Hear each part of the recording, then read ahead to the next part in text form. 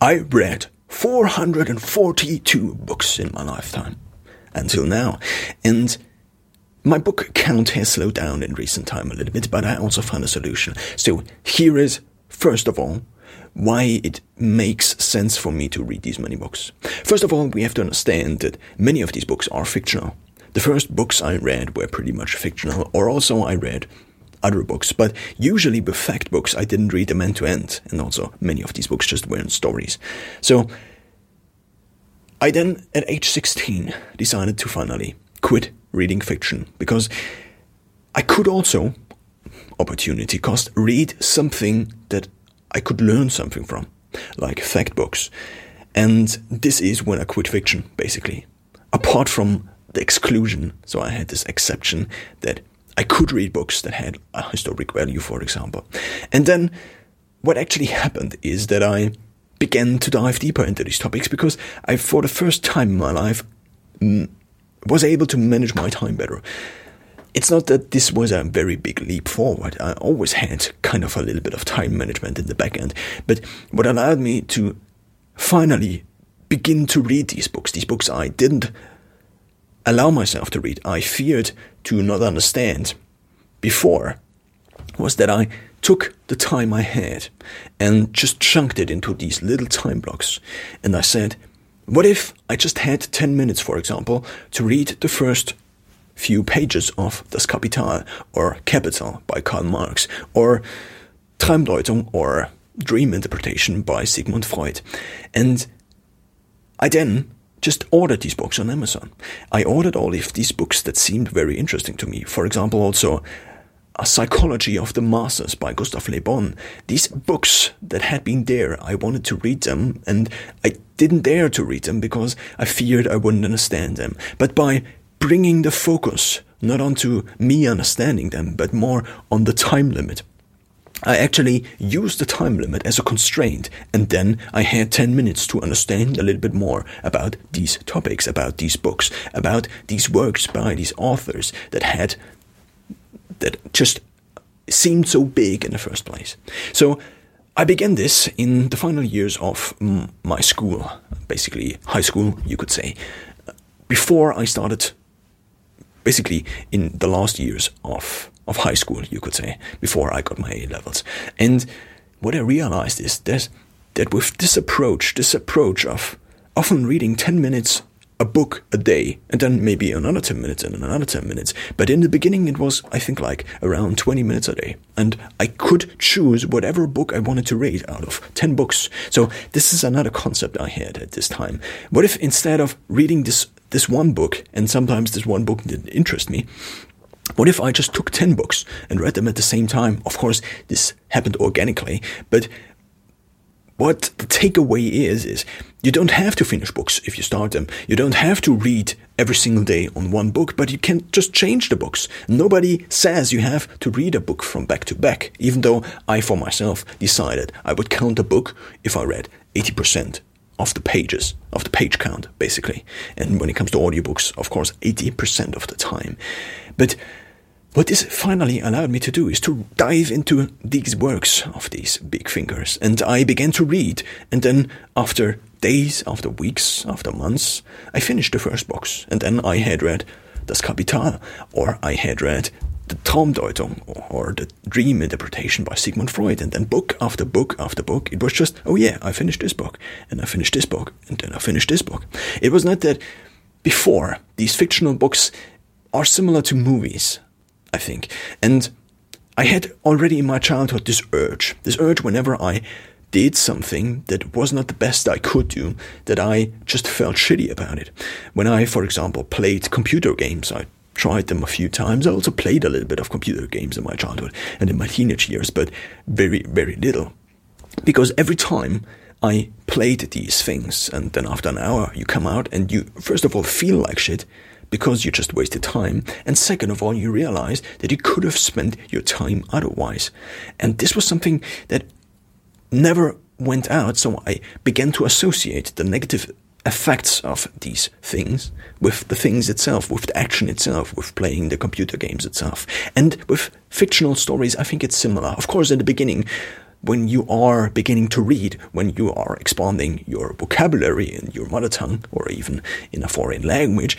Of course, reading is something that makes sense, but reading fictional stories is something that makes sense. But in order to just learn more, in order to just expand your knowledge, it just makes sense to then, at a certain point in time, go into fact books, into things about the world that actually surrounds us, instead of fictional stories that are just a heightened version of the reality around us. Because reality can also be interesting, but if you have something that is heightened and you compare it to something that is just the real world, then what often happens is that these stories are there for a reason. Stories are there because sometimes reality is just too big to grasp, too complex to grasp. This is the reason, of course, nowadays there is a cult about Elon Musk, about the person Elon Musk, but 10 years ago nobody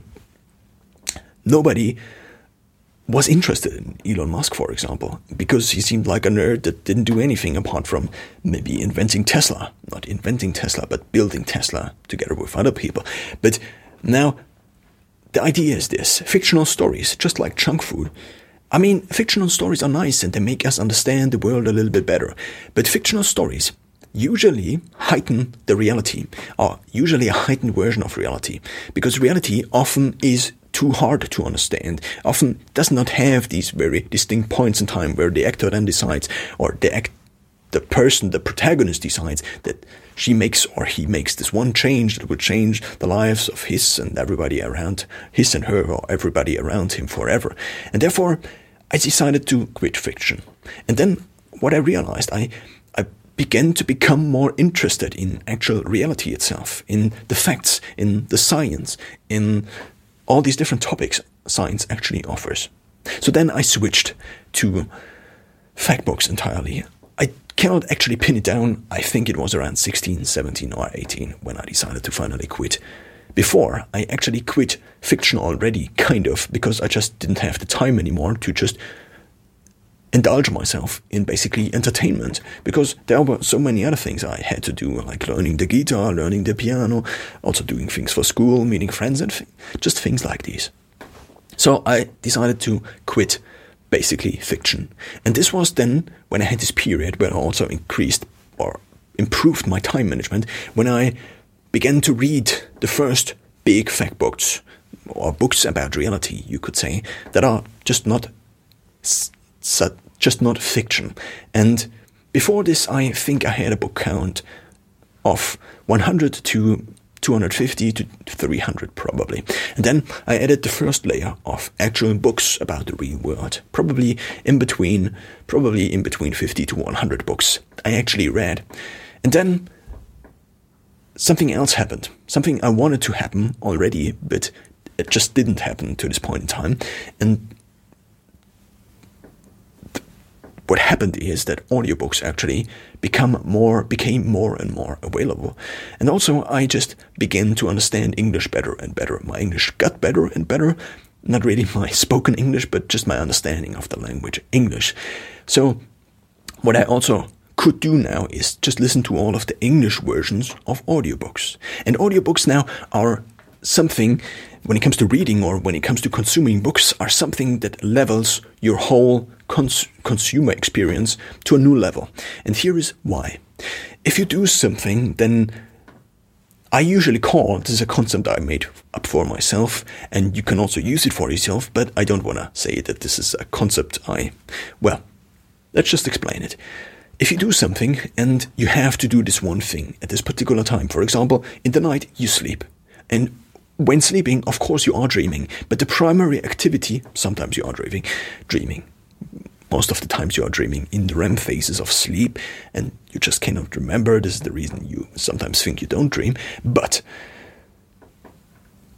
the primary activity when sleeping is sleeping, because you cannot do something else. If you go to school, then you are at school. So the primary activity is going to school. If you are studying, then the primary activity is studying. So now, what is a secondary activity? If you, for example, are at home and you do the chores or you go for a run, Then you do the chores as the primary activity, often connected with something very physical. And because it's so physical, and because many of these things are automatable, you could say, or can be automated very easily by our brain, this is called then a habit. Basically, our brain analyzes all the things we do and then takes these chunks and makes sub-programs that then run more and more automatically without our conscious effort. So whenever something like this happens, like running or doing the chores, something that can be repeated very similarly over time, again and again and again, then there is capacity in our brain, in our mind, that is free. And you can fill this capacity that is left by the primary activity with secondary activities, like thinking. Most of us just think all the time when you are awake and you're doing things like this. But what you also can do, and of course you have to decide if thinking sometimes is more important than listening to something else, if listening to your own thoughts is sometimes more important than listening to something else. But here is the takeaway. You can actually use this time. You can use this primary time twice, basically, by adding a secondary activity. And you could already do this with podcasts for many years, but what is now more and more possible is to do this also with podcasts. And not with podcasts, but with books, because you can actually listen to books. And you can also now listen to articles on the internet. I use a service called Pocket that actually lets me save. There is a Chrome extension, and it actually lets me save Wikipedia pages, for example, and then it saves them automatically in a reading list. And then there is basically a text-to-speech engine that then, also offline sometimes, I am not sure about the offline functionality, translates the text-to-speech and reads it to you. Of course, this is not like someone would actually read this to you, but of course this sounds like, hello, this is... But this will get better over time, and it's already possible, and you can understand the content of the text that is read. On the other side, we have audiobooks. And this finally now allowed me to up my book count again without spending any primary time. A few years ago, I decided to quit fiction entirely and only read fact books. But then I also decided to basically quit reading. To quit reading, apart from reading the newspaper and articles online and Wikipedia entries and things I had to research and things I had to study, for example. Apart from these things, I decided to quit reading books. Basically, quit reading books. Because this consumes primary time. And by getting rid of these books, of course, this is also kind of a risk, because I'm also getting rid of all the books that are not available in audiobooks. I am basically leaving the space of reading, but instead, what I gain is that I now can listen to all I could also before. But the nice idea is now that reading books doesn't take away any of my time. It only takes away time, opportunity cost, in a matter of opportunity cost from my thoughts I would otherwise have or I would otherwise think about. But if you think about the fact that up to 95% of the things we think every single day are repetitive and often negative, not 95%, but a huge portion of the thoughts we think every single day are, first of all, completely repetitive and automatic, and then, secondly, are also often negative. Then if you just replace these things in your head with something that's not negative or not repetitive, then you already gain a huge chunk of knowledge every single day. Of course, this is not, you won't be the next Einstein in 2 days. But I don't spend now time on reading books anymore. I have basically just more time. I don't have to spend time. I also don't have to think about reading anymore, because I just don't do it. I decided to not do it anymore, and therefore I just quit reading. I just quit reading books. But still, these books are all in my life, and still I can listen to all of these books that are available as audiobooks, and this allows me to expand my knowledge, to widen my horizon, or to broaden my horizon, by not even spending time on it. And this finally allowed me now to reach, at this point in time, 442 books. Here is now a small notice on how I actually count the books. I already said that I only count books I read to 80%, or I consumed or listened to 80%.